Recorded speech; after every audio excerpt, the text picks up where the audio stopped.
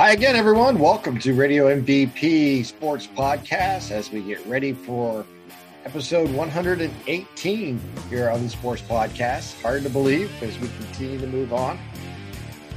A lot going on in the world of sports. Obviously, high school football is in the midst of its playoffs. We're down to the final 8, which would originally be the normal brackets of the high school football playoffs. We've had 2 rounds prior to make money for the Ohio High School Athletic Association. So we'll continue to try to make them money as we go forward and see if they don't fold because of the coronavirus and all the problems that has given the entire world of sports. It's a little sarcastic, but, it's okay. I'm allowed to be. The Browns completely sucked up the field today. The Bengals, well, they get them next week, so we'll see. The Bengals lost, so that was good. Your Broncos won. A nice game. Beat the Patriots, right? Coaching malpractice. I'll get into that. I have a whole topic ready to go. Oh, good. Good. And, of course, we're following the Ursuline Irish this year, and they won Saturday night. A convincing victory, not to the surprise of many, over Villa Angela St. Joe's. 47-21, and it was a pretty good sports weekend, even though I didn't necessarily see good outcomes other than the Ursuline one for me personally. Not that it matters, but let's start on good news. Let's talk about you. Let's talk about Ursuline. Yeah, Tim, it's been a weird year, obviously, as everybody knows that, but it's nice to have the OHSA playoffs back, and for our 5th consecutive year, we are broadcasting playoff games and considering ourselves very fortunate this time of year, because I was driving home Friday night, out and about, spending time with family. Just flipped to the radio dials, 570, 1390, 1240, all those stations that in years past would be buzzing with high school football playoff action or scores or highlight shows. And there was nothing. And the person in the car with me turned. He said, "There is no high school football on the radio this time of year, and it stinks." And I said, "Well, it's very unfortunate. That's because that's fun this time of year. Flip the radio dials, listen to different games." I said, "But thankfully, Western Reserve Radio is still broadcasting 2 teams that have a really good shot to go far in the playoffs." And Tim, I would quantify Ursuline's win last night as workmanlike on the offensive end and simply dominant and superior on the defensive end. And it's playoff time at Ursuline. Death, taxes, and Dan Reardon winning playoff games. It just continues to happen.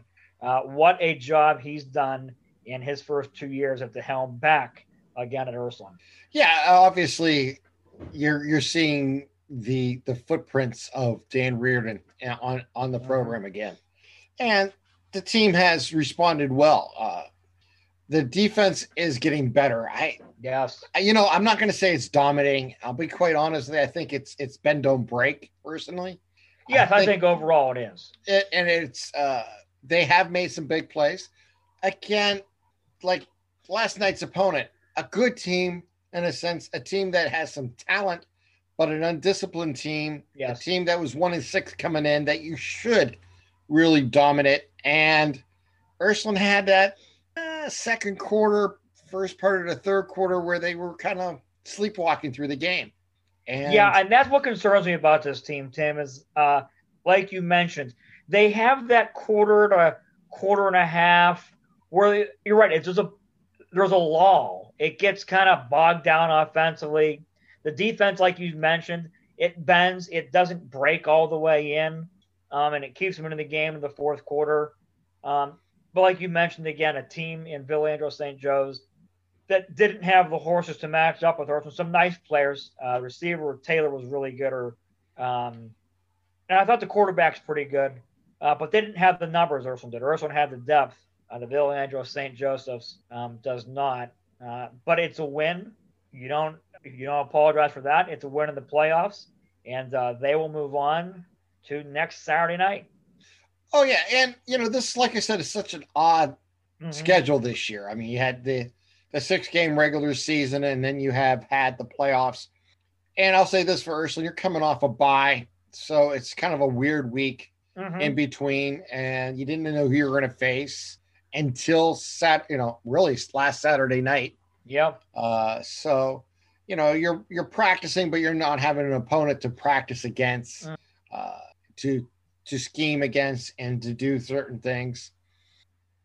Like I said, it's kind of odd. We're kind of seeing what next year playoff brackets will look like. Yeah. Because you're going to have that first week where you're going to have the bottom 8 play and the top 4 in each region getting the bye, which I'm against it. Yeah. I'm going to be honest. It's just, look, it's a money grab. I understand that. And it's not a improved competition at all. It's a money grab, and it's unfortunate, but this is, we live in a world today, and you hear this often, but some parents complain about it, and some fans complain about it being everyone gets a trophy society. I think coaches have that mentality nowadays. Yes, they do. I really do. You're exactly right. And it's frustrating because I've talked to different coaches over the years, and I'm like, yeah, why don't we just give everybody a trophy? I mean, kind of like this year, everybody makes the playoffs. Now, I understand it's unique, and who knows what next year will look like. We'll have to wait and see what the next 12 months look like. Hopefully a hell of a lot better than this last 8 months. And we'll go from there. Let's not, get too far ahead of ourselves and just, it's just, I'm not, like I said, I just don't like the leadership and what has gone on in the last 4 or 5 months, and we'll see where it leads and how it all fills out. Hey, the kids on the field and the coaches on the field, they're playing hard. And, yes, they are. And that's all that really matters in the end. All this other BS that I kind of get off track on don't really matter. It's how the kids perform, and getting the opportunity to perform on a Friday or a Saturday night is what matters. And Ursuline performed well last night. Expected to perform well and did. Like I said, they in the second quarter, they got that 14-7 lead, and then, they kind of fell asleep for the rest of that half and maybe the start of the second half. And then once they put the pedal to the metal, they were fine. The defense did pick up, got a couple turnovers, and took advantage of scenarios and really piled on in the fourth quarter, which was great. And you pulled away. And that's what you wanted to see. In the end, I thought they would score 45 plus points? Yeah, and they did. So, hats off to them on that level. They performed well. Defensively, they gave up one real drive. The other two were short drives, and not that it matters. Like I said, the most discerning thing is when it was 14-7, both teams punted 4 times to end the second quarter. That was surprising because Ursuline just never could get any momentum going when they thought that they could probably add at least one more touchdown, if not 2 more before halftime, and really take control of the game then. And it didn't happen. So next week they play West Branch. That's going to be a challenge, going to be on the road. They definitely played, I want to say this. Scheduling matters, but it's also overrated. Yes, because I agree with you, Tim. All that matters each week is the team you're playing. And when Ursuline played Fitch in week 2, I mean, we could see how good Fitch is this year. Yes. That's a very good football team. We've seen it week 2, and they dominated this Ursuline team. Now, grant you, that's a Division II school versus a Division V school, and all you can go all through the math in this and talk about a Catholic school versus a public school. Throw all that nonsense away. Let's just talk about performance on the field, how they played. And Fish dominated them. Then, they went on a couple game winning streak, which was fantastic. They got themselves back going. They went out to Harding. The breaks didn't go their way. Let's be quite honest. In the second half, every break went against Ursuline in the second half. And Harding took full advantage of every opportunity he had, and it was able to pull out that game at the very end. And it was a learning experience about going on the road and why every play matters. And that's my biggest concern this week for Ursuline is, are they going to go to West Branch and be able to make sure every play matters? Yes. Tim, it appears to me that, and I don't know, and I'm not trying to have a negative connotation because, and I'm going to get on the Brian Kelly coaching cliche here, winning is hard. Winning in the playoffs is very hard. But Ursuline, I don't know if they have that killer instinct, Tim. I really don't. I don't know if they have that dog in them to be like, when we're up 14 points and we get a stop and we get the ball back, do we have that killer mentality to put a team away, to really end their spirit? I haven't seen that in Ursuline because against Harding, you're up 13. You had the ball. You're driving down to the Harding 5, and you fumble the ball just in a really bad way. Just to play you, the ball security was not great, and that let the floodgates wide open. Mooney, again, you're up double digits, and you just slog through. It seems to me that sometimes they go in a 20-minute game stretch where they think they can just roll their helmets out there. They almost get kind of bored, where they think their talent will just take them through. And that's not the case. Well, I think more than anything, Anthony, it's not necessarily that. It's that one play that doesn't work as designed. And they go stifles them. Stifles them. They don't overcome that mistake. Let's just say it's a simple dive play to the left and they lose 3 yards.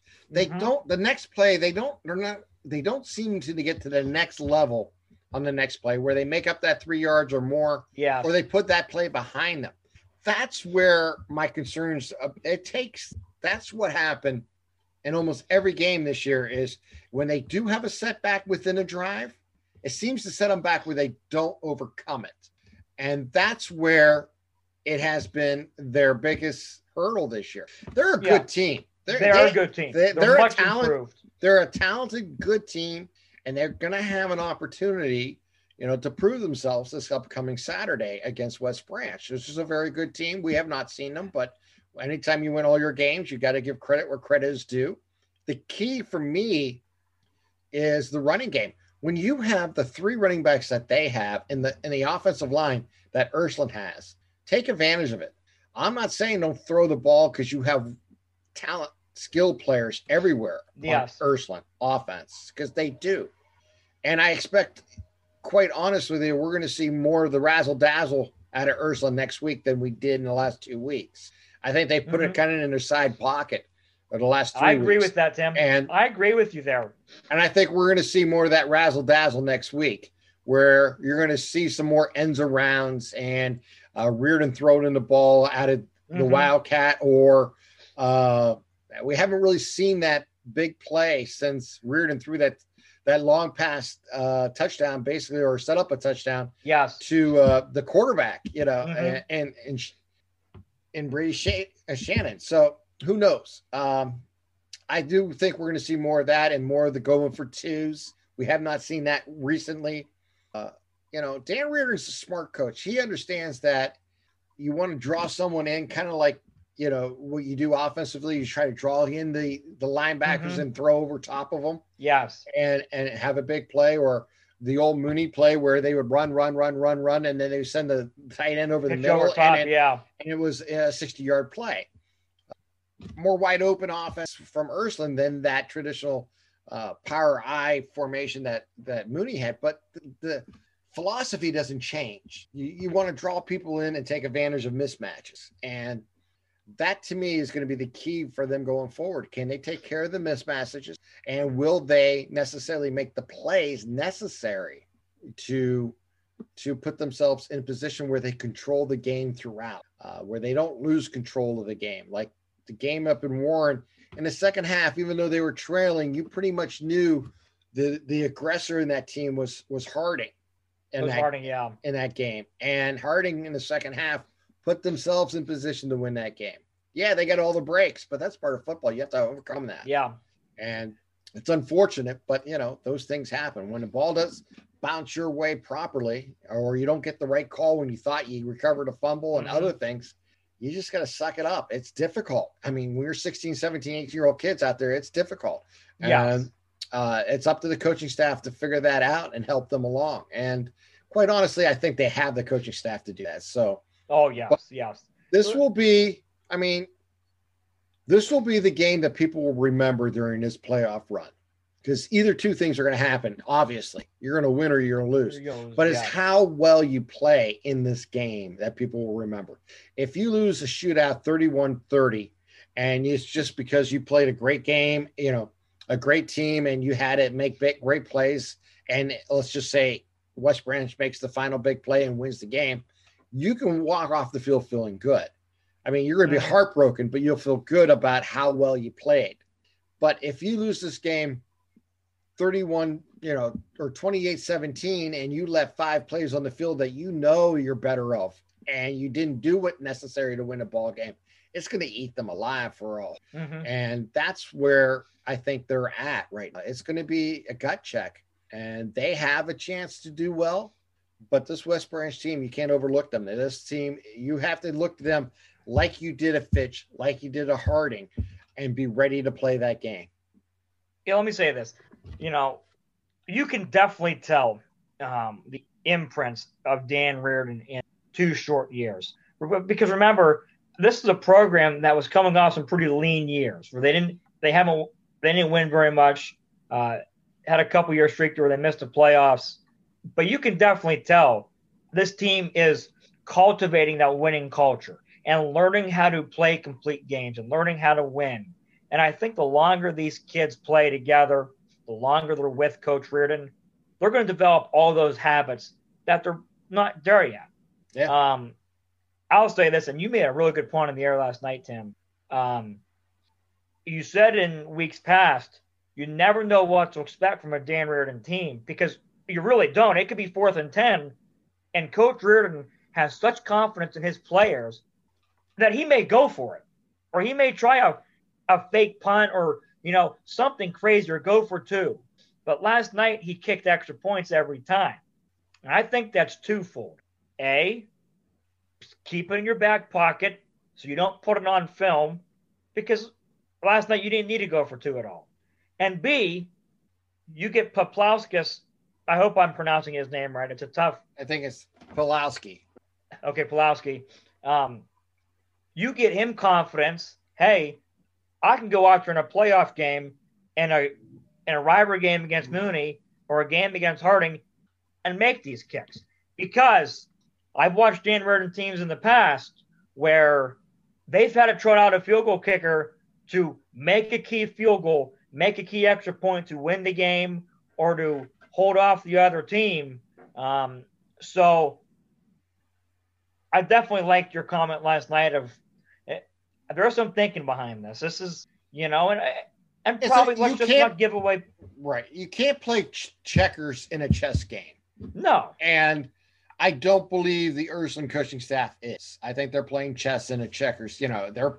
Most of their opponents are playing checkers and they're playing chess. Yes. And that's the key is not to make a blunder move where you lose your big pieces on the field. Do not commit coaching malpractice. Exactly. And that's what it's all about. I mean, you got to put yourself in position to do well, and you have to give yourself a chance to win. But yeah, I mean, they're 5-2 going into next week. We'll see how they do. And I think this team has a chance to do something good, but it has to play 4 quarters, and I'm not sure we've seen 4 quarters out of this Ursuline team yet. Next week will probably be the week. If they don't do it, they can be upset. I'll say this. Ursuline, to me, is the more talented team. They have skill positions everywhere. If there's not enough football to go around for the skill players they have, Tim, either deep at running back or deep at receiver.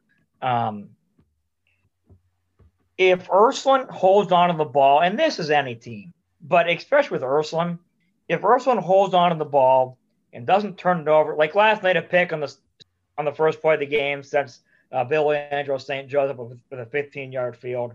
If they don't turn the ball over that deep in their own territory or inside the opponent's 10-yard line, I think Ursuline's going to roll West Branch. I know West Branch is a good team. Right. And that's what I'm talking about playing 4 quarters, Anthony. That's what I'm talking about playing 4 quarters. You have to, there were 2 turnovers in that game that probably in a better scenario would never have happened. However, they did. And the first one gave an early lead to your opponent against a more seasoned team, a team fundamentally sound team. You give them an extra 7 points. That could be the 7 points you lose by. You lose the game, yeah. And that's going to be interesting to see how it goes forward. And look, there are teaching moments in every game. And the old coaching will say is you'd rather have them in a win than a loss. And Dan Reardon can go to practice tomorrow and say this, and this. That against a better team like West Branch, that can cost you the game like you talked about. I think you're right, Tim. I think we're going to see a more open attack this week. I think still you're going to see Ursuline and Dan Reardon try to establish the physicality and the line of scrimmage up front running the football.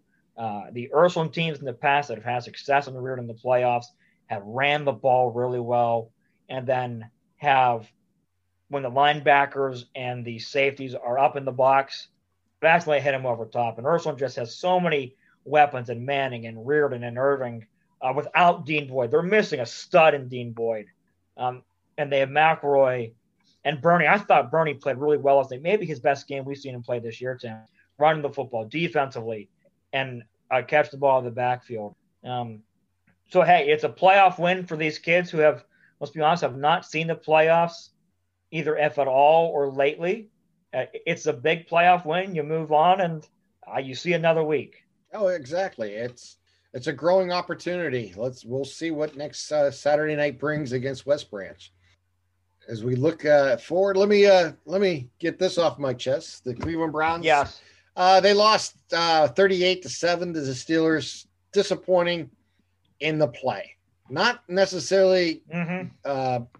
Obviously, you want to win every time you take the field. I don't care if you're a fan or a coach or a player or the water boy. You want to win every time you take the field.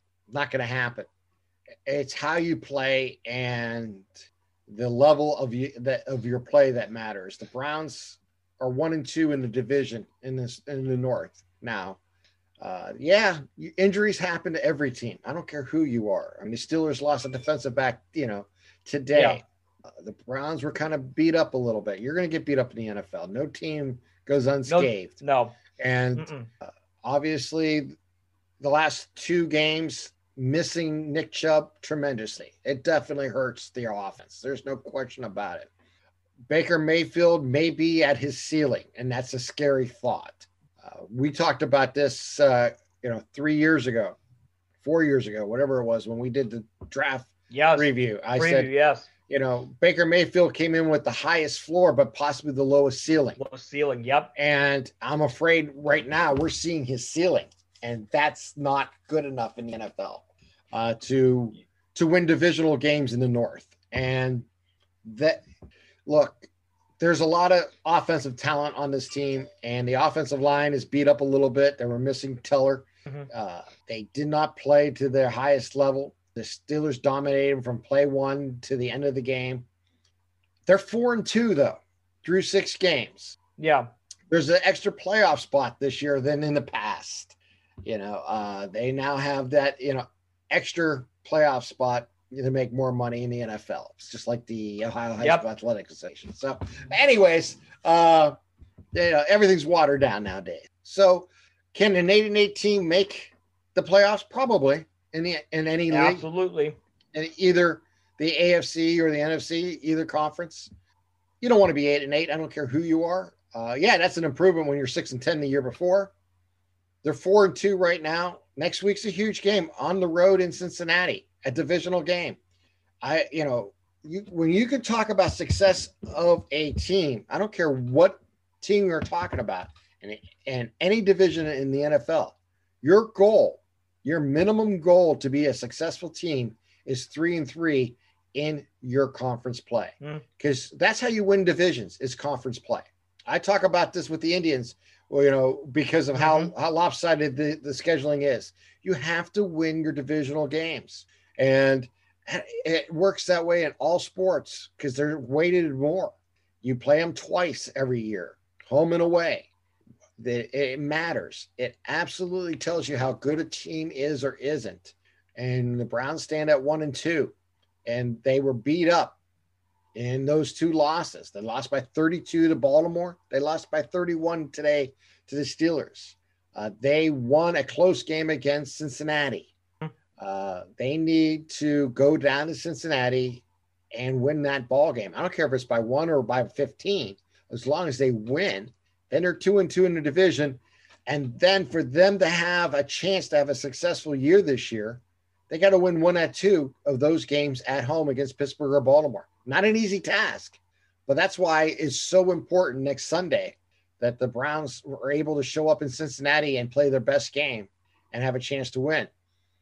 No quarterback controversy for me. Baker's your quarterback all season long, unless he gets injured, or unless he completely falls on his face. Case Keenum knows that offense and probably can run it. And he did a very good job in Minnesota a few years back. I definitely believe he's a perfect backup, and that's all he is right now. Yep, he's a backup. If he's playing, it's because of injuries, or truly Baker fell completely on his face, and I don't think he will. But I am concerned that we're seeing the ceiling, because we're seeing the same thing over and over from him. 2 interceptions just is what we were talking about at the high school level works at the NFL level. You can't turn over the ball like that. You can't throw a pick six. You cannot throw into coverage with 2 men on him and expect to get away with it. It doesn't happen. You don't have that big enough arm. The only person in the last few years that has that big enough arm to overcome small spaces is Josh Allen. That kid he's a lot like Rodgers.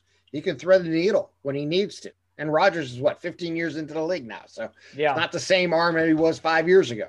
But, needless to say, he's getting beat up today. But my point is, unless you possess that huge arm, and a good example of that is Ben Roethlisberger, a big arm when he came out of college. 15 years later, still a really good arm, not necessarily as strong as it once was. No. But you always lose your fastball in all sports, especially, you compare like a pitcher in baseball and a quarterback in football. You're going to lose your fastball. There's no way you can take the hits in football and not. There's no way you can age and not. John Elway lost his fastball. Was it still really good at the end? Yeah. But you know what? Peyton Manning lost his fastball at the end. Was he really good quarterback? Peyton Manning lost his fastball and his two-seamer. Yeah, he was throwing changeups and it worked. Yes, he was. He had a change on a change, but when you have skill sets of that level, you can get away with diminishing talents and, and assets and get away with opportunities. But that's my concern about Baker right now. Is my concerns when he came out was he's, 6 foot tall. He wasn't tall for a quarterback in the NFL. Not what you would call highly athletic. What was the book on him coming out of college? And then we seen the first year when he came in relief and started those games was he was accurate. He's not as accurate as he once was. And, when he came out of college, he was considered the most ready to play quarterback coming out of college. The question was the ceiling. And now we're in the 3rd year. I know he's had a lot of coaches, and I know it's unfair on that level. And it's only 6 games this season. Mm-hmm. But my biggest concern going forward for him is, has he reached his ceiling? Because if he's reached his ceiling this year and next year, you're going to play him, and then you're moving on from him because you can't win the AFC North that way. So I'm concerned, but I don't want to. I just have a level of concern going forward. 4-2 is important to remember at the 6 game mark. You have 2 more games before the bye. So, the thing is, like I said, next week, huge game against Cincinnati.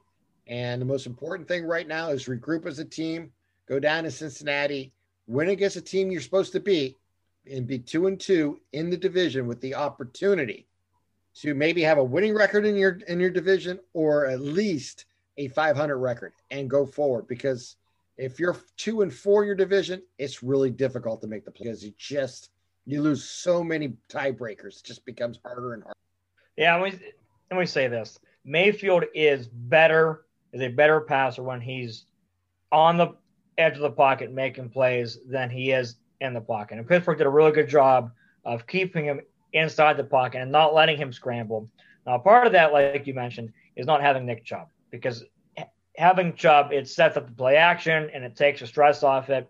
But you mentioned the interceptions he threw, and those are passes you can't make in high school ball, especially not against one of the best defenses in the league, who've had a knack of forcing turnovers this year.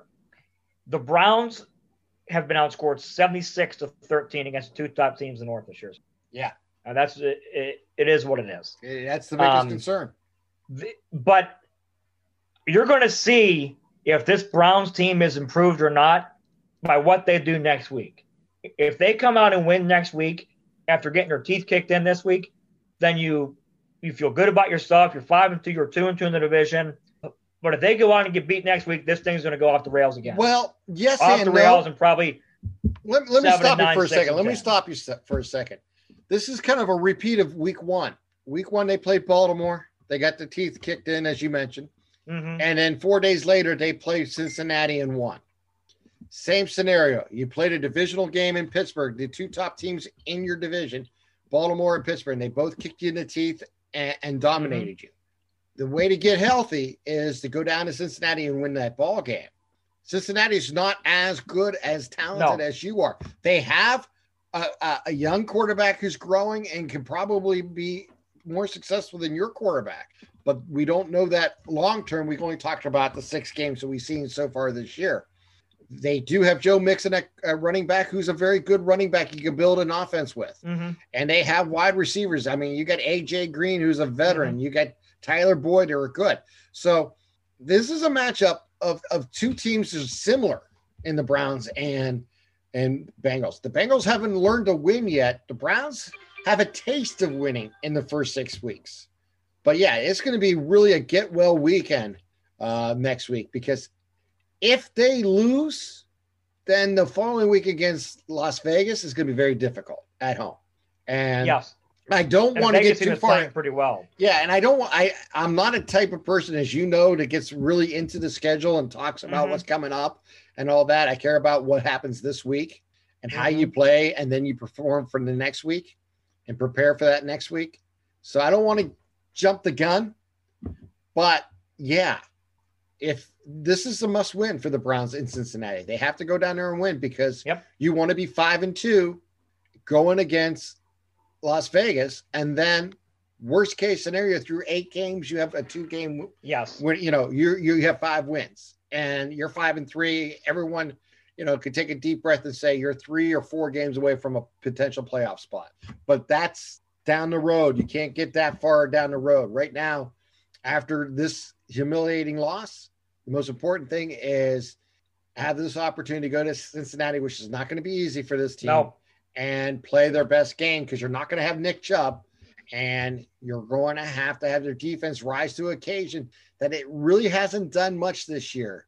The defense can get some sacks and has gotten some turnovers, but in a game like this and against Baltimore, they weren't able to get those turnovers. And you see the difference in the offense, and you see the difference in the posture of this team. So yeah, next week, I hate calling Game 7 a must win, but yeah, I mean, it is. It really is. It comes down to, this is a season breaker, because you can be either, like I said, there's not a lot of difference in my mind, and never has been, between a 7-9 and 9-7 team.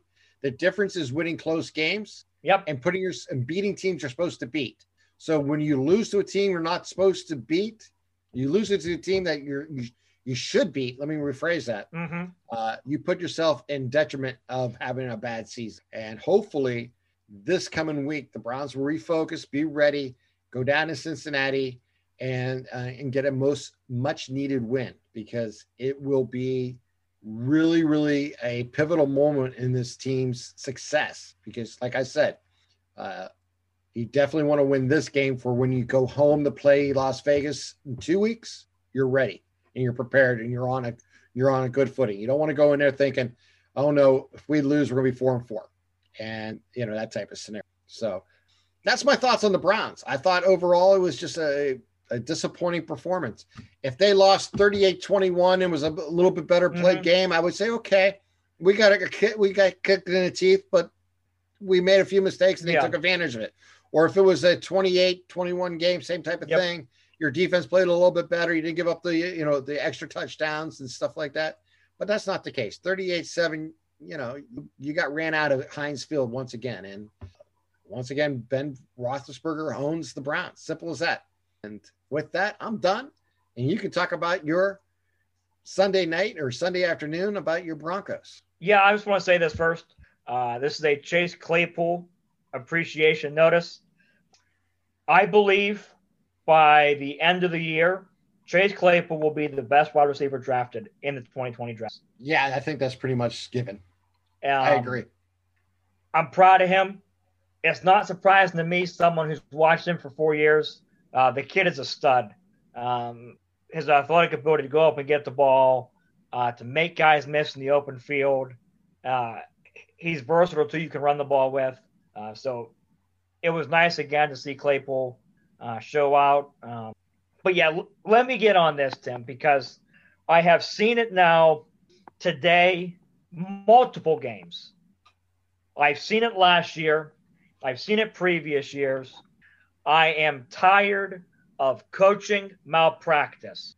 I am tired of coaches at any level, college, the NFL, getting too cute, outthinking themselves, and just making dumb, boneheaded decisions. Today, my Broncos are facing Scam Newton, who I think is overrated, He has always been. I think he's a bum. We were humiliating him. We were whipping him up and down the field again for the fifth straight time, and his owner, Mr. Von Miller, was not even there to give him more nightmares. So you get Drew Lock coming back. You're without your number one receiver, your starting tight end, your number two running back. The red zone that's been a problem for 10 years now, so that's nothing new. You're up 18-3. You are dominating them.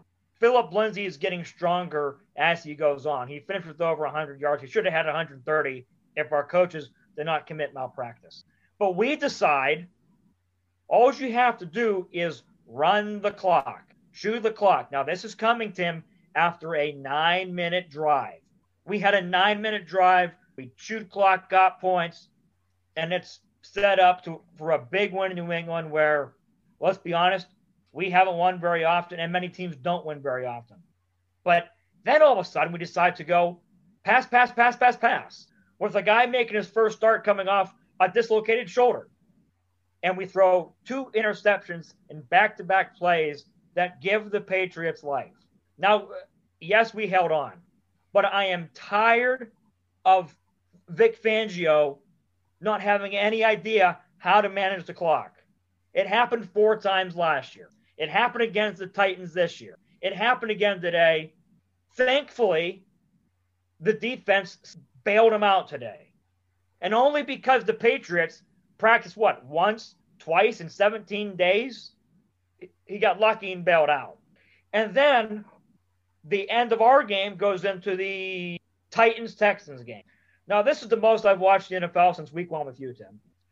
And the Titans blew a big lead. Texans come back. They're up 36-29. With 2 minutes to go in the game, you kick the extra point, right? To go up 37-29? No. Oh, yeah. Romeo Crennel goes for 2, and he doesn't get it. And then the Texans come back. They force overtime. And then in overtime, Romeo Crennel is supposed to be a defensive coach. On 3rd and goal, where if you hold them to a field goal, a top 10 quarterback in the league in Deshaun Watson gets the football, having a great game to go down and win it or to tie it. And the Titans give you their play. They line up 5 wide and in a wildcat for Derrick Henry from the 5-yard line. Everybody in America who knows football or doesn't know football knows he's going to run the ball up the middle. And they have 4 guys playing in the back of the end zone. What are you doing? Why? I don't know. What are you doing? And then yesterday, my Domers are facing Louisville, who couldn't stop Ursuline's JV team on the ground. And the plays that we ran for 330 yards against Florida State, Florida State looked good last night, got a big win against a fraud Carolina team. The same plays that we ran for 300 and something yards on the ground, we stopped running. And we decided to run A gap and B gap, which makes it really easy for the linebackers and the defensive line to come down and play downhill. But then, in 20-mile-an-hour winds, Brian Kelly decides when the weather's crappy, I've got to throw the ball like I'm Mike Leach and the air raids hit South Bend. And we're going to throw it with the game manager who has a noodle arm about as good as Craig Krenzel. No offense to Craig Krenzel because the kid was a hell of a leader. But I'm tired of seeing coaching malpractice. Tim, if the winds are 20 miles an hour, you're not throwing deep shots every time. And if the defense is bringing all-out corner blitzes, you're not sitting back there taking 7-step drops, throwing 30 yards down the field. You're throwing crossing routes. I mean, I can't wait for Ohio State to come back this week because at least I'm going to see that when Nebraska sends 7-8 guys at Justin Fields, he's going to hit a crossing route or a screen out of the backfield. Let's not get too cute. Let's take the plays that are given to us and let's stop this coaching malpractice. Stop. I'm tired of it. It is making it tough to watch. Please, make football great again and quit coaching malpractice. Yeah, I can't disagree with any of that. I will say this, and my team won, Tim. I understand. My teams were 2-0. Yeah, no, and but here's the truth of the matter. You're not incorrect in your thinking process because in the end, what happens? We do give a little too much credit to coaches. And when coaches, we do blame coaches too much too. However, game management is a huge part of coaching. Understanding your philosophy of what you wanted to do. I will say this, even though the Browns did not play well, the one drive they had at the end of the first half where they did score. It was nice. That was time management done perfectly. Yes. And you ran when you're supposed to run to get the clock moving. You did a short little screen play, a safe play. Mm-hmm. And, they kept the clock moving and you scored with just over a minute left in the half. Now, grant you had a chance in this, when you get the ball back, you can make a lot of choices and you can make a debate about how that was handled the last 45, 50 seconds of the half when the Browns had the ball back. But needless to say, it really wouldn't make that much of a matter in the game in the end because the Steelers just dominated you. But yeah, missed opportunities are important. And that's what I'm talking about. And at all levels of football, that's why I have my concerns about Ursuline, as we talked about earlier. You can't leave points on the field. You can't leave plays on the field. You can't, you want to take advantage of every opportunity you get. Now, no one's perfect. I realize that. But understanding the game, understanding situations is imperative in football today more than ever before.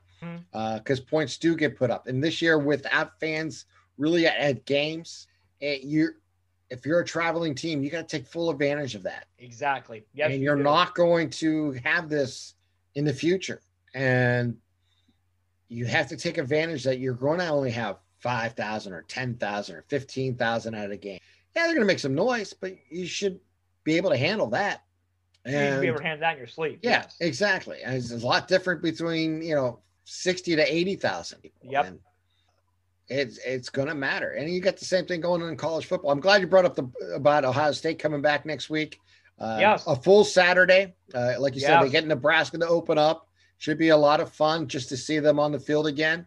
It's going to be it's just going to be fun to have a Saturday afternoon to care about again. And Saturday evening will be hopefully over in West Branch to cover that game, and everything goes well this week, and then we'll go forward from there. But yeah, I'm excited about the Buckeyes coming back, and we'll see how it all works out. But yeah, again, I talk about this every year with everybody. There's 3 teams in college football that you talk about every season. That is Clemson, Alabama, and Ohio State. We've seen now Clemson and Alabama prove their worth. As both of them have been challenged at different times in different games this year and ended up pulling away and winning. It'll be interesting to see this very good Buckeye team starting late and playing only conference games, going down to Nebraska or going west of Nebraska, however you want to call it, and taking on the Huskers and see how they perform on the road to start the season, which is unique for Ohio State. Let me say this. Would it shock you, because I expect this to happen, would it shock you if Ohio State hangs 56 on them? I don't know what to expect, but no, I would not be shocked. I won't be shocked by anything because it's such an odd year. There's no question in my mind. I believe Ohio State is a much more talented, better team and should win this upcoming game with Nebraska, by 3 touchdowns or more. I think that's not unrealistic. Does that mean it will be? I'm usually wrong, but when you look at the talent level, I'll put it at 3 touchdowns. I think they can win, let's just say 45-7, 45-15, 20, in that range. It's very possible. We don't know. We know the talent level of Ohio State offense and defense. We haven't seen them play. We haven't seen anybody play in the Big Ten. Yeah. It's the first week, so you're going to see first week play. I know it's the end of October, but you're going to see first week play. Yes, you are. The exciting thing is going forward is that we're going to have football for the next 8-9 weeks of Big Ten football, and Pac-10 starts in a week, and it should be interesting to watch going forward for both these conferences that get started here late and want to participate in the championships, and they can. Yes. And like I said, now is Ohio State's chance to shine. Alabama and Clemson have had their opportunity to stage by themselves. Now the new boy but the missing link of the trio is back. So we'll see going forward. Hopefully everything works out. It's not going to be easy. It's we're seeing infections they across themselves. Yeah. Oh yeah. We're seeing the effects of fall and winter coming on COVID, and it's in these universities and in schools and in states and everything. So, be vigilant out there. You love football, you love that, wear your mask, protect yourself, protect your family, protect your fandom, because that's the only way these things are going to play. It's not going to be easy, but it can be done. I'm looking forward to it. I really, truly am. Saturday afternoon to watch Buckeyes play, and then hopefully Sunday night watch the Irish play from Ursuline and get 2 W's, move into Sunday and see what happens. And I will say this: I got a busy Saturday morning too, because the AFL Grand Finals will happen at 4:00 in the morning. Oh my God! Yes. So. Ooh. Yeah. I'm going to try to get up. I won't promise myself that, but. Yeah, before 4 a.m. here. So, yeah. And Port Adelaide, who was the number 1 seed, was upset by Richmond, which was the number 2 seed, which was really not a big upset. But yeah. So Richmond will be facing Geelong in the grand finals.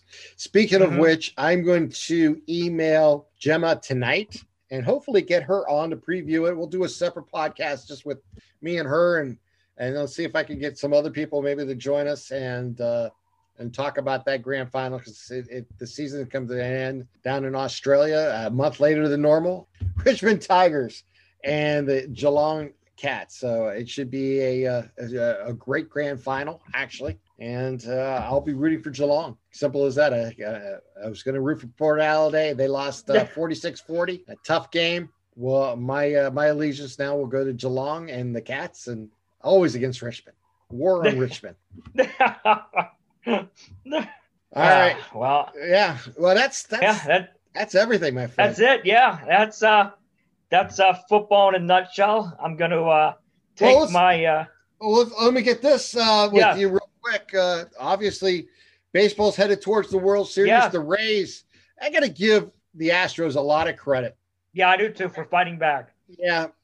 Down 3-0 to win 3 straight games. Mm-hmm. Took on Tampa in Game 7, and Tampa just outplayed them and played their best game in 4 games, quite honest with you. And they won. They moved on to the World Series first time since 2008, I believe. Yes, so, yes.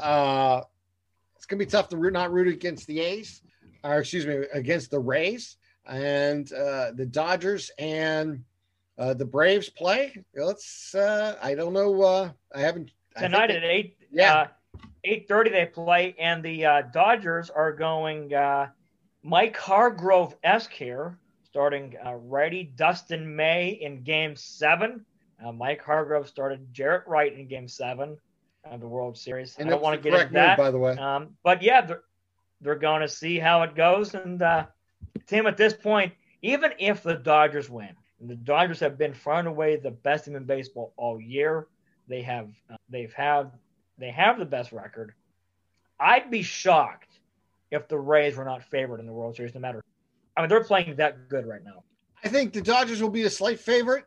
If the Dodgers get there, I think they'd be a favorite over Atlanta. I'm actually open to either team. I think it should be a great World Series either way. I agree. I think it's going to be a really good series. I think it's going to be at least 6 games, if not 7. Now, this is going to be a phenomenal series. I really do. I think we can have a really fun World Series coming up, and it's different. There's no days off, man. 7 straight days. Not. Well, I think in the World Series are going to be a day or 2 off. I think you're right. I think they actually do. They'll go back to the normal schedule. 2 off. Yeah. 3 and off. That's because of television, but.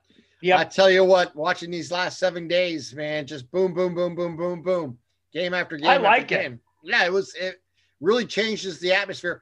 And quite honest with you, it made a lot of sense because you're in the bubble situation where neither team, yes, one bats last, but there's no real advantage of being at home and traveling in front of fans and stuff like that. So off to Dallas, the winner, to take on the Rays, and we'll see what happens next week, and we'll talk about the World Series coming up. But yeah, congratulations to the Rays, and slight edge for me for Atlanta tonight. I'm rooting for Atlanta. You got Atlanta tonight?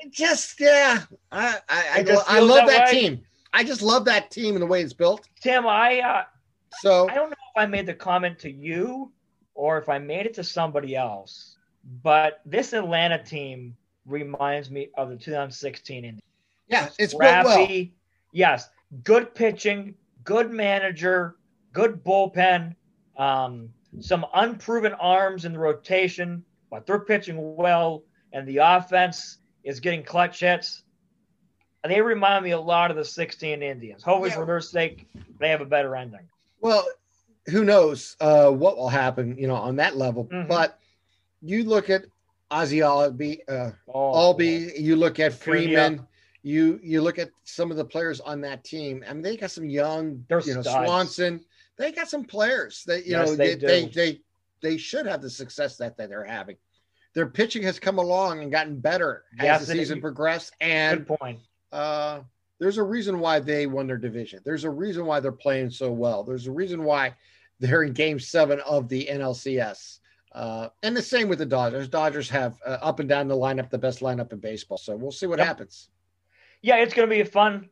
It's going to be a fun one. I'll probably turn that on here tonight for a little bit. And still hoping in my heart of hearts, Tim, that someday that's going to be us. Well, the Cleveland Baseball Club will have a chance someday. Someday, Tim. Someday you and I can have a World Series post-game podcast celebrating something that we've all been looking forward to for years. Yeah, go Spiders, I guess, right? Go Spiders or Buckeyes or whatever it is. Hey, at this point, I don't care if they call themselves the Cleveland Letters, as long as they get to hold up that trophy. So let's hope. Let's hope. I used to think it would happen in my lifetime. Now I wonder. I've gone 53 years without seeing it. Keep the faith, Tim. Keep the faith, because I need somebody to keep the faith for me. Well, exactly. And let me put it this way. Unfortunately, as life goes on, there's people that you spent with that never did see it. So they don't get knock easier, on wood. No. Yeah. And you know what? That's what makes sports fun, because you care. Yeah. And yep. Like I said, that's what makes all levels of sports fun. And if we didn't care, we wouldn't watch and we wouldn't pay attention. We wouldn't be talking right now. So that's right. Have passion. It's a good thing. It is a good thing. Even if you win a game against a 1-4 ACC team by scoring well. You know what? In the end, you win. Win and move on. Winning. Hey, thank you, Brian Kelly. Winning is hard. Winning is hard. And he's a leader. That's right. I told my cousin yesterday, I feel like watching Notre Dame this year is like watching a Jim Tress Ohio State team. Really let me ask you this question real quick. Yes. Is Brian Kelly the new Digger Phelps?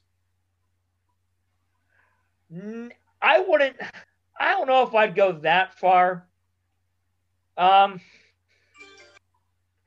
Digger Phelps has some really good, talented teams, and had some major upsets along the way, but never got over the hump, and spent a very long career at Notre Dame, a successful career at Notre Dame. And Kelly seems to be headed on the same track. He's had some talented teams. He had some less talented teams, but he seems like he's cemented there for another 5-7 years if he wants.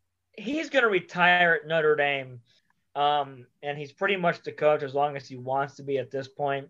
Digger had some big wins over some teams that you gave him no shot against, the Bill Walton UCLA teams. Absolutely. Like that. I don't know if Brian Kelly's had that. He hasn't had a win against a team where you look at and you shouldn't have won. Maybe Oklahoma in 2012 at OU, he shouldn't have won. There's been a lot of coaching malpractice games with him that I can write a book on. I don't know. I still think Phelps won some games that he shouldn't have won that Kelly hasn't done yet. Digger at least competed in the big games. We haven't seen that. And unfortunately for me, we're 3 weeks away from Clemson coming to town in a 40-point beatdown. Well, that's my point. Digger Phelps was really good at being competitive. Yeah. And he had, like you said, some big wins in his career. But when it came down to competing for a championship, getting to the Final Fours, it never really materialized. And I look at Brian Kelly kind of the same way. Brian Kelly's got into a championship game. Yeah. But when you look at his overall body of work, he has lost games that you wish he could have been more competitive in or won. Yeah. He is like this year is their best opportunity to crash a party that never been invited to, because they're playing in a conference where if they win that conference outright, they're going to the Final Four. There's no way around it. Yeah. Because of who you would beat. And there's just no way around it, because you're playing in the ACC and you have a chance to beat a Clemson and win a championship. You will be in the Final Four if you win all your games because you beat Clemson. But if you come up short, you're just going to be Digger Phelps. You didn't win the big game when you needed to. Yeah, he's gotten to one national championship game. I want to flush out from my memory. He's gotten to one college football playoff semifinal. Again, I want to flush out from my memory. Tim, I'll say this. I'm not sure a Brian Kelly-led team will ever get back to a playoff. But then again, let me say this. You fire him, you move on from him, there's nobody else out there right now that makes you go, they're infinitely better. Because I know a lot of people say, Urban Meyer probably won't touch this job because of all the stress and everything it brings on. And I'm not sure the people at Notre Dame want that. They went down that road 16, 17 years ago. That's done and over with. Who's out there right now legitimately that makes you go, yes, they're a better football team with this guy instead of Brian Kelly. Well, that's the discussion to have when he's gone. So you're just stuck in. Well, that's where you get wins. Well, that's why I call him Digger Phelps. He's going to have a nice career, but in the end, people are going to talk about what never has happened. Tim, I'm still holding out the small glimmer of hope that someday in mid-January, the number one sign atop Grace Hall will be lit up for the football team. But yeah, I just don't. I think it's a good comparison. Good coaches, successful coaches will get you to that point or almost to that point, but you quite can't finish the job. Yeah, it'll be interesting. Like I said, I think this is the year he could crash a party with some things. Yeah. I think it's the best opportunity because you're basically playing, you are part of the ACC this year. Yep. And by that alone means you get to play Clemson no matter what, Maybe twice too. Right. And hey, you got to take advantage of opportunities. I'll say this. And I'll say this. Win and move on. They won. They're one big win away from crashing a party. And we'll see if they're able to crash a party. I'll say this. Obviously you never want to win 12-7 against a team like Louisville. But in this kind of year where it's just odd and nothing seems to be going right, you're right. Win, move on, get ready for a Pitt team that has always caused you headaches and has always been that nag in your side. Because you're right, Tim. You're one big win away from crashing the party. And if you win out, sans Clemson, you're going to be playing them again in the ACC title game. Yeah. Because North Carolina last night looked terrible. Right. Virginia Tech's good, but they're not great. Boston College is okay. They're better than we thought, but they're still not great. Pitt stinks. I mean, Pitt is Pitt. So you're right. You focus on the Panthers. We're going to Heinz Field, and we'll try to take care of them and get ready to keep moving on towards that collision date November 7th. The Rolling Stones said it best, winning ugly. Hey, I'd rather win ugly than be sitting where North Carolina is or be sitting where some other teams are. Because, look. Yeah. Hey, let me put it this way. Let me stop you there and just use the Rolling Stones words. Okay. Put it in mind. It will not be an act unkind. It will not be blind. I will not be so proud to come down from my cloud. How can I live my life this way? And a beauty that's starting my face. I can tell. Ain't that the truth? Ain't that the truth? Hold on, girl. Let's win ugly. Hey. We're winning ugly. Winning ugly this year has taken on a whole new meaning because, let's face it, 2 months ago, we didn't think we were going to see college football. So to be able to have college football and be able to say, hey, we won ugly, that's a lot better than sitting here and being like, well. I'd rather win ugly than lose. Oh, absolutely. And losing ugly like the Browns did today was not fun. I made this point to my cousin yesterday because it was frustrating. But let me say this. This team reminds me so much of watching a Jim Tressel coach team that it's not even funny. You're really good defensively. And we're good defensively. We're good special teams-wise. The offense has a game manager at quarterback that leans heavily on the run game and hopes to God you find a couple plays through the air. And you're going to win a lot of games against a lot of inferior teams 12-7. Because I remember a lot of games against a Slippery Rock or a Clarion. I remember games that Tressel had against Clarion. It was 27-14 or 27-21. Like, they were ugly. And you look up, and there he is in December playing for a national championship. You know, it's like at Ohio State, he had games against Illinois. I remember like 17-10 or 17-7. Purdue. That whole 2002 season was playing the Illinois and Purdue's and all those teams, Northwesterns, and squeaking them out at the last minute. So, hey, he won a lot of games winning ugly in a non-pandemic shortened year. So I'm going to take every ugly win we can take this year, and I'm going to thank Our Lady atop the dome. Because as Brian Kelly loves to say in his first one-liner after a game at his press conference, and winning is ugly. Yeah, winning is ugly. But we right, get a lot of good things out there. With that, we're going to end this podcast. We've gone off the rails. For the Digger Phelps of sports, Tim Continenza, along with Anthony Kepling, wishing you the best this upcoming week. Go Irish. We can't wait to see you Saturday. Irish is right. Beat Pitt. Go Irish in every way, even for Notre Dame. That's and right. Go Buckeyes. There you go. That's right. Let's get them all in. Go Browns. Go Broncos. Let's get some W's this coming week. We get Patrick Mahomes next week. I don't want them. Talk about you need to win ugly. Yeah. At least I got Patrick Mahomes on my fantasy team. Me too. All right, for Anthony, I am Tim. We will actually say goodnight. Have a great night, everyone.